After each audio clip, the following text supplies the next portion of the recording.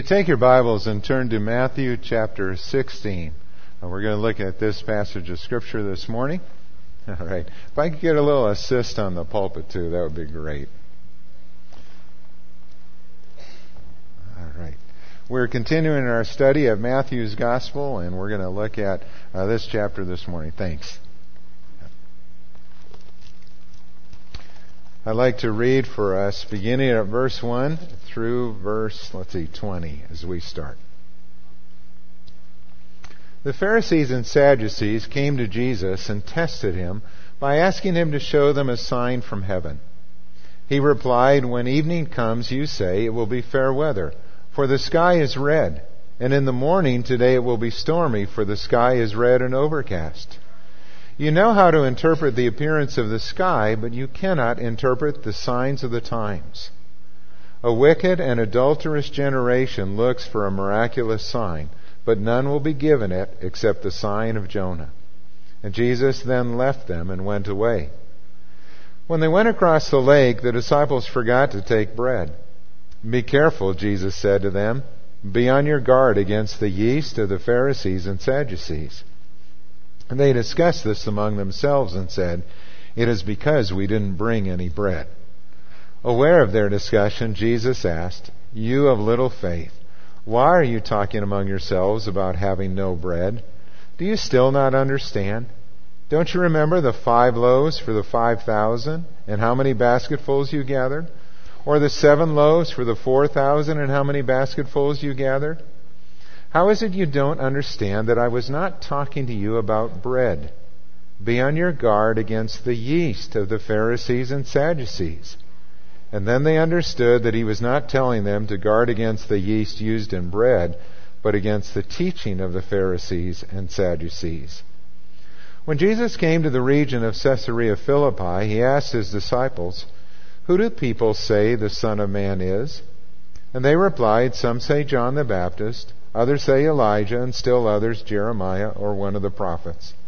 "But what about you?" he asked. "Who do you say I am?"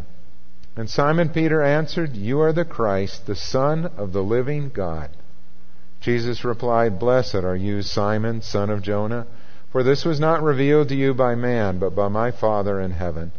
And I tell you that you are Peter, and on this rock I will build my church, and the gates of Hades will not overcome it. I will give you the keys of the kingdom of heaven. Whatever you bind on earth will be bound in heaven.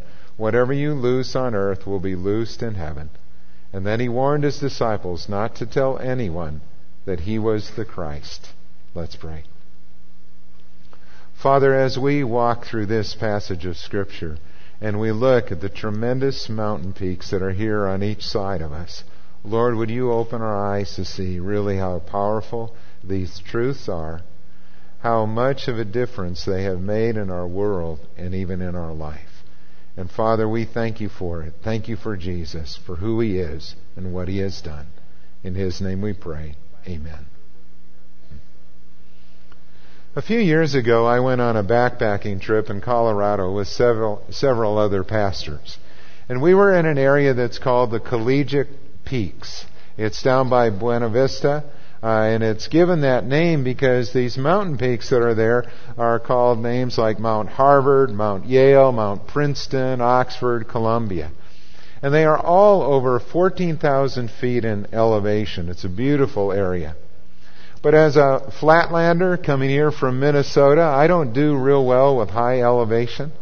It takes me a while to adjust to that and let my body kind of catch up to the thinner air.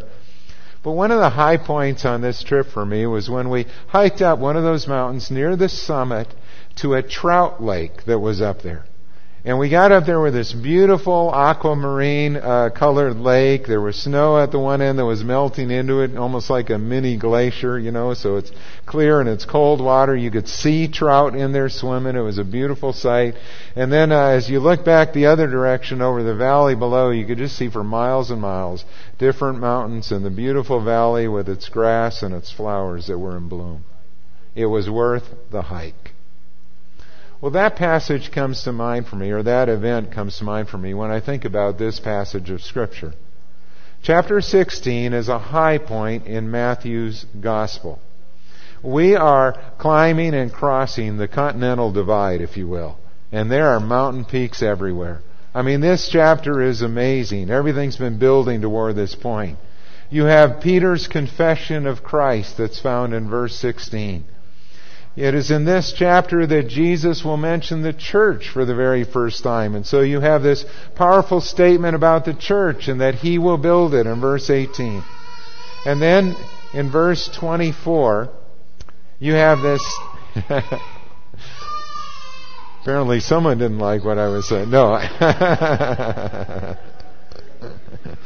No, and then in verse 24, you have this powerful statement about discipleship that we're going to come to a little bit later in this message. So it's an awesome chapter, and it will continue into chapter 17, where we see Jesus transfigured before the disciples on the Mount of Transfiguration.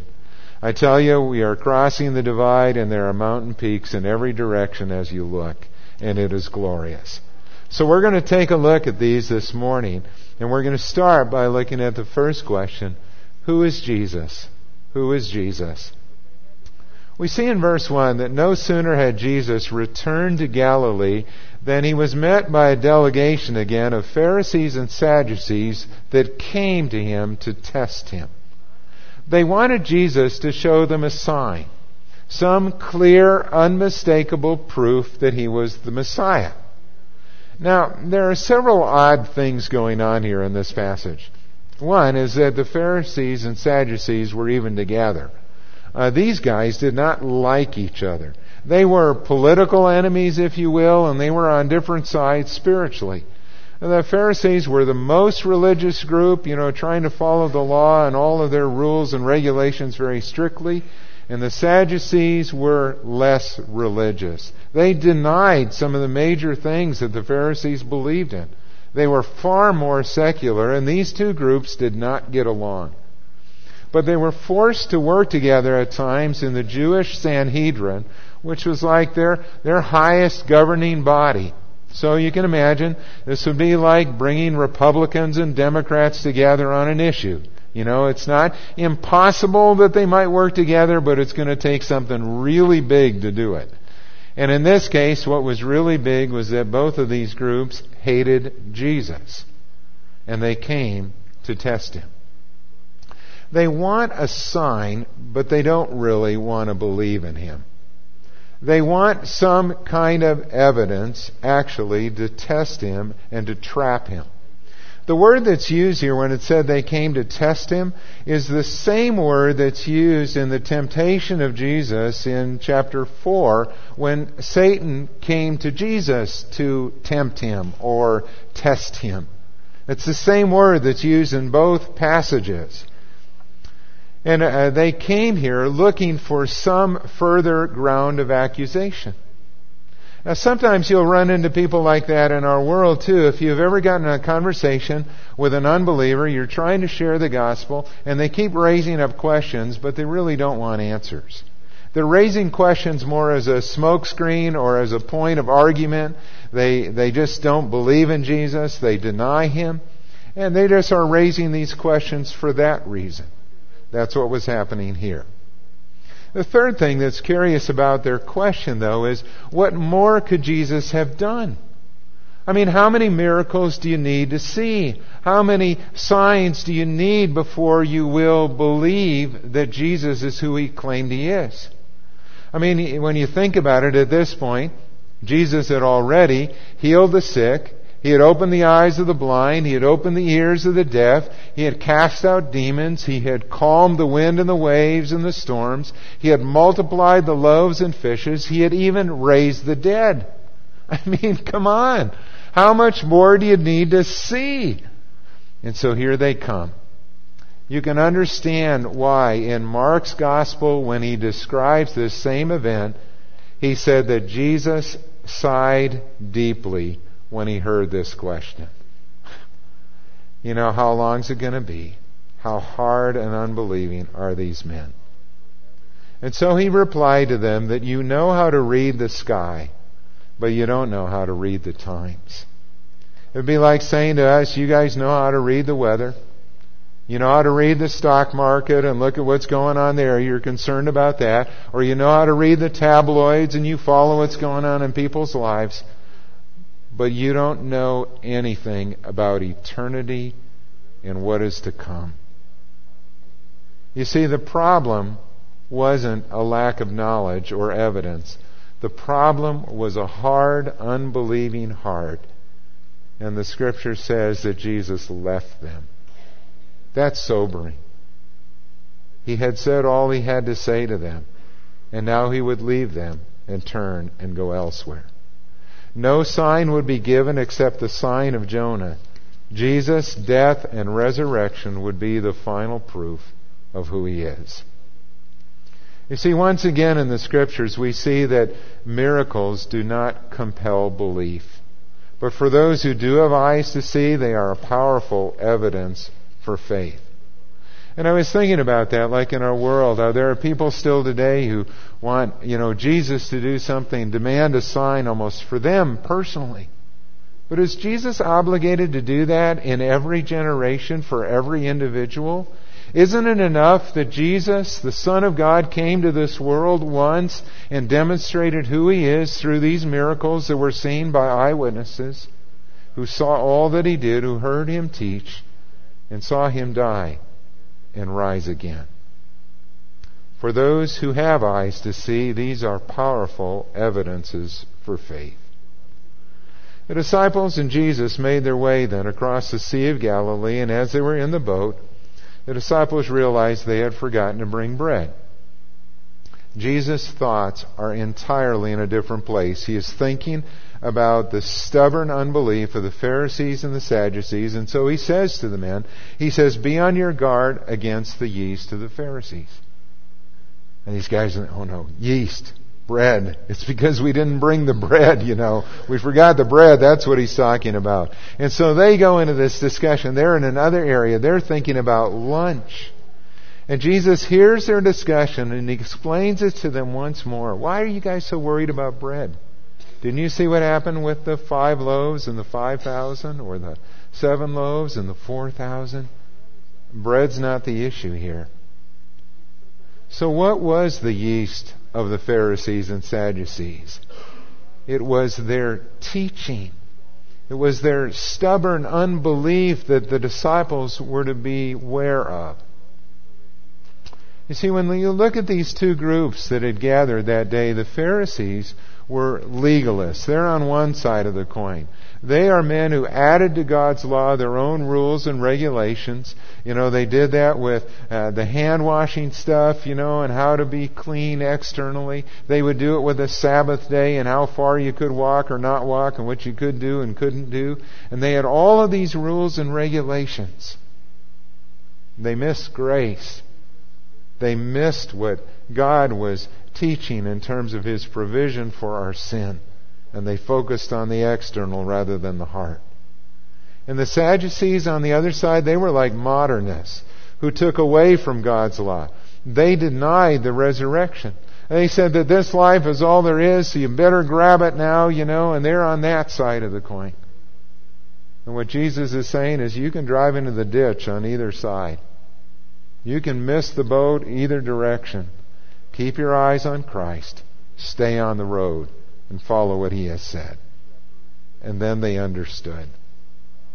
But that still leaves us with this big question I asked at the beginning about who is Jesus?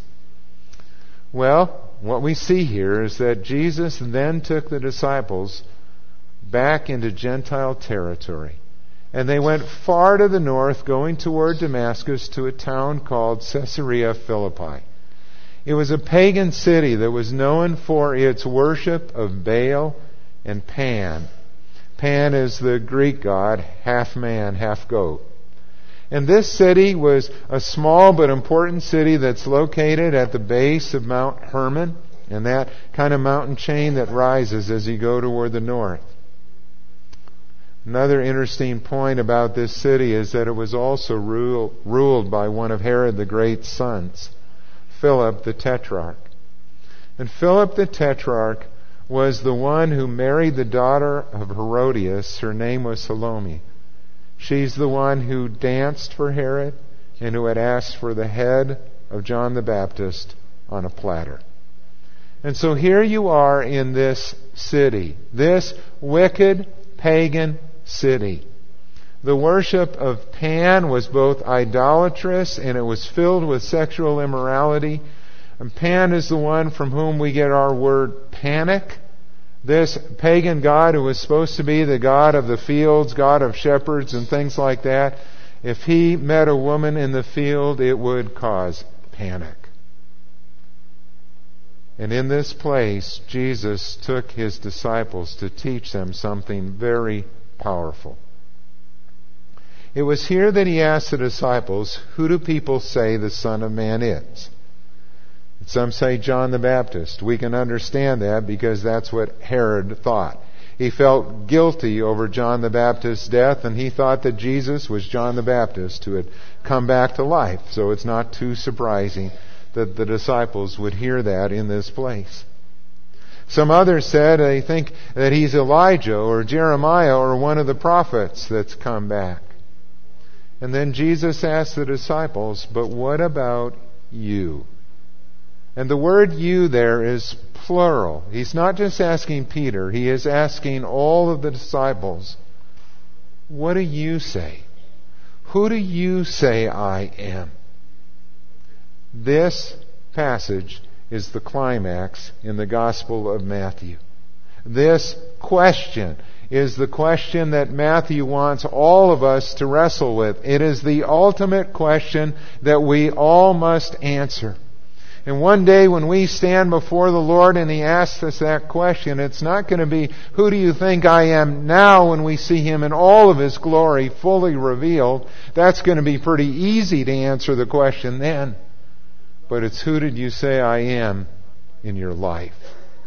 In the way that you lived, in the opportunities that you had, how did you answer that question in this life? Do you believe that Jesus is the Son of God, the Savior, and have you placed your faith in Him? Or do you believe that He's just a man, or worse, and you've rejected Him?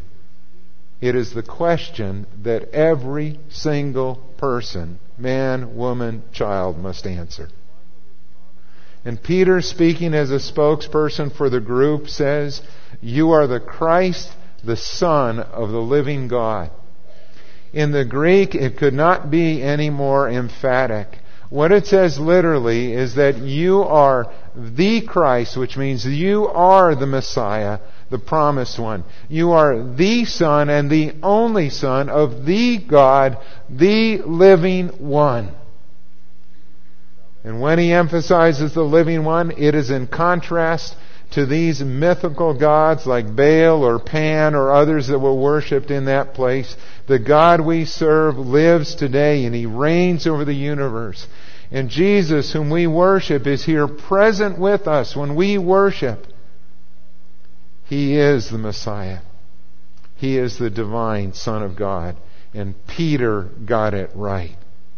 Peter identified Jesus as the Messiah, this Son of David who would sit on David's throne and whose kingdom would never end. And as not just a man, but as the divine Son of God, He is God in human flesh. And it is no wonder that Jesus said, blessed are you, Simon, for this was not revealed to you by man, but by my Father in heaven. Salvation is a work of grace. And if we get it, if our understanding of Jesus is this, that we have come to recognize Him as Savior and Lord, as fully man and fully God, the one who came to redeem us, and we have surrendered our life to Him, it is not because we were smarter than anyone else. It's not because we were more clever. It is because God opened our eyes to see and respond to the gospel, and we were saved. Jesus, thank you for what you did. It is also why in evangelism that we must pray and ask God to open the eyes of those who are blinded by Satan's lies, that they might come to see and know Jesus Christ. Who is Jesus? He's the Messiah. He is the unique and only begotten Son of God. He is our Savior and Lord.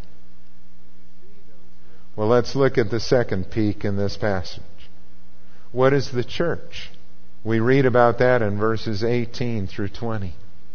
Where Jesus makes this statement, He said, I tell you that you are Peter, and on this rock I will build my church, and the gates of Hades will not overcome it. What is the church? The church is the body of Christ. The church is the gathering of Jesus' followers in every generation. And the Bible speaks about the church in two ways. It talks about the local church, of which we are one. The local church is that gathering of believers in a particular community or area. There are churches in villages and towns and cities all around our world where believers today come to worship Jesus Christ as Savior and Lord. But there is also the universal church that's comprised of believers from every generation, from all generations, all cultures, all times, all places, who form one body. And we will not see that universal church until we gather around His throne in heaven. And we see that glorious sight when there are people from every tribe and nation and language and tongue that have gathered there. But the church is also a community of believers who work together in love. A community of believers who are a witness to those around them. And this is a teaching that I think needs to be emphasized in our generation. There are many people who think of the church as just what happens on Sunday morning or a Saturday night weekend service. But the church is far more than what happens when we meet for corporate worship. That is just one part of the church. The church is a body to be the hands and the feet of Jesus, to go into the world to serve. We are to practice all of the one another's in the body of Christ, to love one another and pray for one another and care for one another. And you can't do that if you are disconnected from the body of Christ and you think that Sunday morning is all that there is to church. The church is to be this gathering where there is fellowship and there's encouragement and mutual support. As a pastor, one of the things I love is after the service on a Sunday morning to see you gathering in the foyer and down the hall all the way through this building in conversations where you are encouraging and praying and sharing together. That's what the church is to do as we meet together. And then we're to go out and to serve Christ in our world, in our businesses, and where we work, in our schools, in our homes and neighborhoods. The church is a community of believers that have that kind of loyalty and love for Christ and for one another. Well, what is the rock then on which the church is built? There are three different ways that this passage has been answered. When Jesus says, you are Peter, and on this rock I will build my church.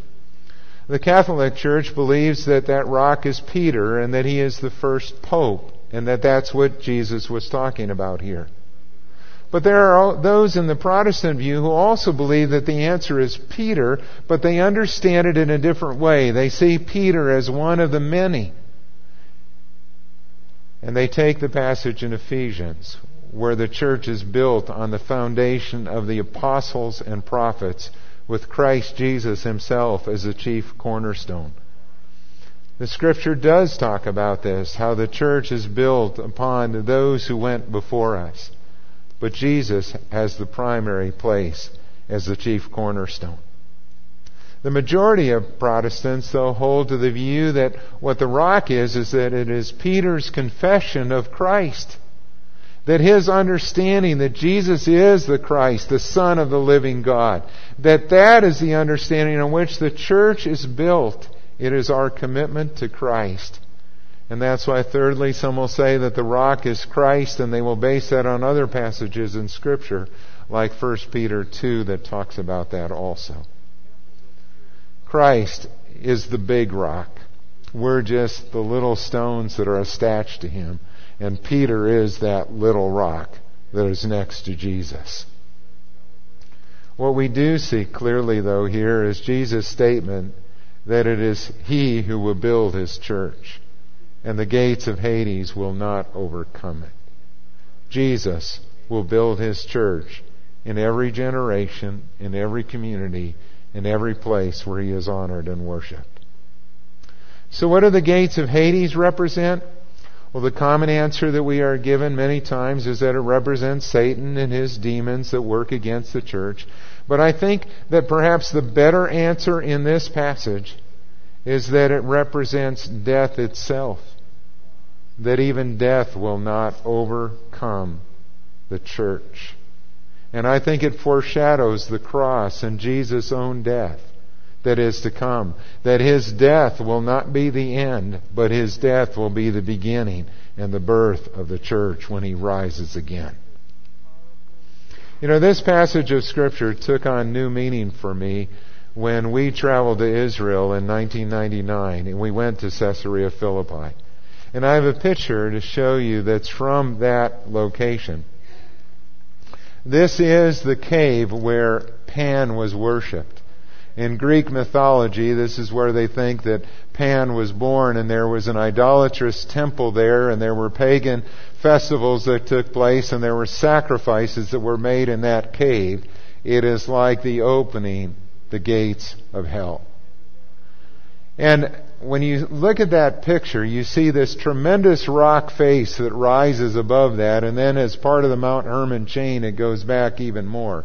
You can see some people walking up to that, and they are quite small. And when you stand there, you have this giant opening like the gates of hell, and you have this rock fortress that rises above it on which the church will be built.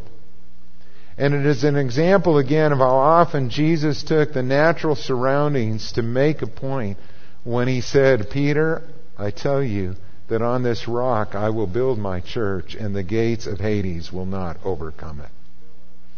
I know when I heard that passage read in that place, I just had chills. I never forgot it, and I'm sure the disciples would never forget it either, the point that Jesus was making. Here they were in this wicked, idolatrous, sexually immoral city, and Jesus is saying, I'm going to build my church. And the church will tower over Satan, over the gates of hell, and over whatever he will throw at it. Now, what are the keys that are given to Peter? Jesus goes on to say, I will give you the keys of the kingdom of heaven. Whatever you bind on earth will be bound in heaven. Whatever you loose on earth will be loosed in heaven. I believe the keys are the gospel. It is entrance to the kingdom that's talked about here. How does someone enter into the kingdom of God? It is through faith in Christ as we proclaim the gospel. And keys are for opening doors. And Peter had a unique role in the gospel that will never be repeated. We see that in the book of Acts. In Acts chapter 2, Peter was the first to preach to the Jews on the day of Pentecost. And he explained all that had happened in those days about the death and resurrection of Jesus. And the people were cut to the heart, and they said, what should we do? And he said, repent and believe in Jesus Christ. He called them to put their faith in Him, and the Holy Spirit came upon those believers. Door number 1 was open for the Jews. In Acts chapter 8, it is Philip who has been preaching in Samaria, and people have heard the gospel, but the Holy Spirit has not yet come upon them. And Peter and John are sent there to check things out and to go and to preach among them. And when they lay their hands upon the Samaritans, the Holy Spirit comes upon them, and door number 2 is open. And in Acts chapter 10, it is Cornelius, the Roman centurion, who is a Gentile, who sends for Peter. Even though Peter will be known as the apostle to the Jews and Paul the apostle to the Gentiles, it is Peter who is sent for. And Peter goes to speak to this Roman centurion and all who have gathered there. And while Peter is speaking in Acts chapter 10, the Holy Spirit comes upon them. And the Gentiles have come to faith in Christ. Door number 3 has been opened. And once they are opened, they never need to be opened again. This is the whole world. The gospel is for all nations. And Peter had that unique privilege at that point in time to be the one that God used in opening those doors. But Peter is never placed above or apart from the apostles. He is a leader and he is a spokesperson, but the church is not built on Peter. The church is built on Jesus Christ, the solid rock. Let's look at the third peak in this passage, and it's found in verses 21 to 28. It says, "From that time on, Jesus began to explain to his disciples that he must go to Jerusalem and suffer many things at the hands of the elders, the chief priests, and the teachers of the law, and that he must be killed and on the third day be raised to life." What we're talking about here is the way of the cross. What is the way of the cross? And here we read that from that time on, Jesus began to explain to the disciples that he would suffer and die in Jerusalem and be raised again. This is the first of 4 predictions that will be found in Matthew's gospel about this event. It is the turning point in the gospel. We are passing over the continental divide, and from this point on, Jesus has set his face to Jerusalem. And he will go there to fulfill his mission, to die for our sins. And in this passage, what we see is that Peter the rock suddenly becomes Peter the stumbling stone. When he hears this, what Jesus has said, Peter took him aside in verse 22 and he began to rebuke him. It's as though Peter knows what the Messiah should do better than the Messiah. And he says, "Never, Lord, this shall never happen to you." And Jesus turned and said to Peter, "Get behind me, Satan. You are a stumbling block to me. You do not have in mind the things of God, but the things of men." In what Peter said, Jesus recognized the evil one once again. Jesus recognizes it is another attempt by Satan to keep him from going to the cross. And Jesus rebuked him. And then he goes on to give this powerful teaching on what it means to be a disciple. And he says that if anyone would come after me, he must deny himself and take up his cross and follow me. For whoever wants to save his life will lose it, but whoever loses his life for me will find it. What good will it be for a man if he gains the whole world yet forfeits his soul? Or what can a man give in exchange for his soul? For the Son of Man is going to come in his Father's glory with his angels, and then he will reward each person according to what he has done. I tell you the truth, some who are standing here will not taste death before they see the Son of Man coming in his kingdom. What does it mean to be a disciple? What Jesus is saying is that the pathway of discipleship is the way of the cross. And just like Jesus had set his face to complete his Father's will, so must we. We are called here to self-denial. It's not my will, but yours that is to be done. We come and we say no to our dreams, our ambitions, our plans, and we lay them at the feet of Jesus. And we say, "Jesus, not my will, but yours be done in my life." We are to take up our cross. That means we die to self and we live for Christ. It is absolute surrender. It is not some burden that we bear. Taking up our cross is not some burden or some trial in this life or some disappointment or hurt. The cross was an instrument of execution. And it means to die to self and to live for Christ. And thirdly, we are to follow Jesus. We trust him to lead us. We follow his teaching. We follow his example. We follow his sacrifice and his service. And the reward for doing that, the reward for following Jesus that way, is eternal life.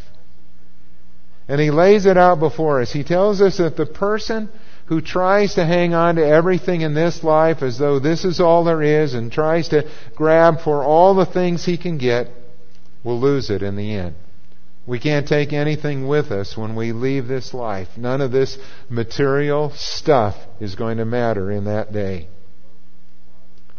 But the person who chooses to lay down his life and live it for Christ will find it in the end. Which path will we choose? Which road are we on? It was this passage that motivated Jim Elliot to say those famous words, that he is no fool who gives what he cannot keep to gain what he cannot lose. The Christian who places his or her faith in Jesus Christ is no fool when he denies himself and takes up his cross. What you will find is life eternal, and in this life, life abundant. There was a young pastor from Zimbabwe who said it like this when he declared to his church that there is no turning back. He said, "I'm part of the fellowship of the unashamed. I have the Holy Spirit's power in me. The die has been cast and I have stepped over the line. The decision has been made. I'm a disciple of His, and I won't look back, let up, slow down, back away, or be still. My past is redeemed. My present makes sense. My future is secure. I'm finished and done with low living, sight walking, small planning, smooth knees, colorless dreams, tamed visions, worldly talking, cheap giving, and dwarfed goals. I no longer need preeminence, prosperity, position, promotions, plaudits, or popularity. I don't have to be right, first, tops, recognized, praised, regarded, or rewarded. I know life by faith. I lean on His presence. I walk by patience. I am uplifted by prayer, and I labor with power. My face is set. My gait is fast. My goal is heaven. My road is narrow, my way rough, my companions few. My guide reliable, my mission clear. I cannot be bought, compromised, detoured, lured away, turned back, deluded, or delayed. I will not flinch in the face of sacrifice. I will not hesitate in the presence of the enemy. I will not ponder at the pool of popularity or meander in the maze of mediocrity. I won't give up, shut up, let up until I have stayed up, stored up, prayed up, paid up, and preached up for the cause of Christ. I am a disciple of Jesus, and I must go till He comes, give till I drop, preach till all know, and work till He stops me. And when He comes for His own, He will have no problem recognizing me. My banner will be clear. Amen. Amen. I would pray that each of us would be able to answer the question, who is Jesus in this way? That He's my Lord, He's my Savior, and He's my friend. Let's pray. Father, this is indeed an awesome passage of Scripture. And when we think of who Jesus is, how can we not surrender our life to this one who loved us and gave Himself for us? And Father, I pray that each of us would make that decision, be firm in our resolve to follow You wherever You may lead. I pray that we would indeed say no to self and yes to Christ. That we would deny ourselves and take up our cross and follow You with no reservations, no hesitancy, no looking back. And Father, would You then use us for Your honor and glory? Lead us where You will. Empower us for the work that You've called us to do. And Lord, help us to walk with You faithfully, loving You, growing in our understanding of Your will for our life, committed to the body of Christ, which is Your bride, and encouraging one another as we walk this journey together. Lord, thank You that You are here present with us, that You've given Your Holy Spirit to empower us. And thank You for brothers and sisters who join us on this journey. May it all be for Your honor and glory. Amen.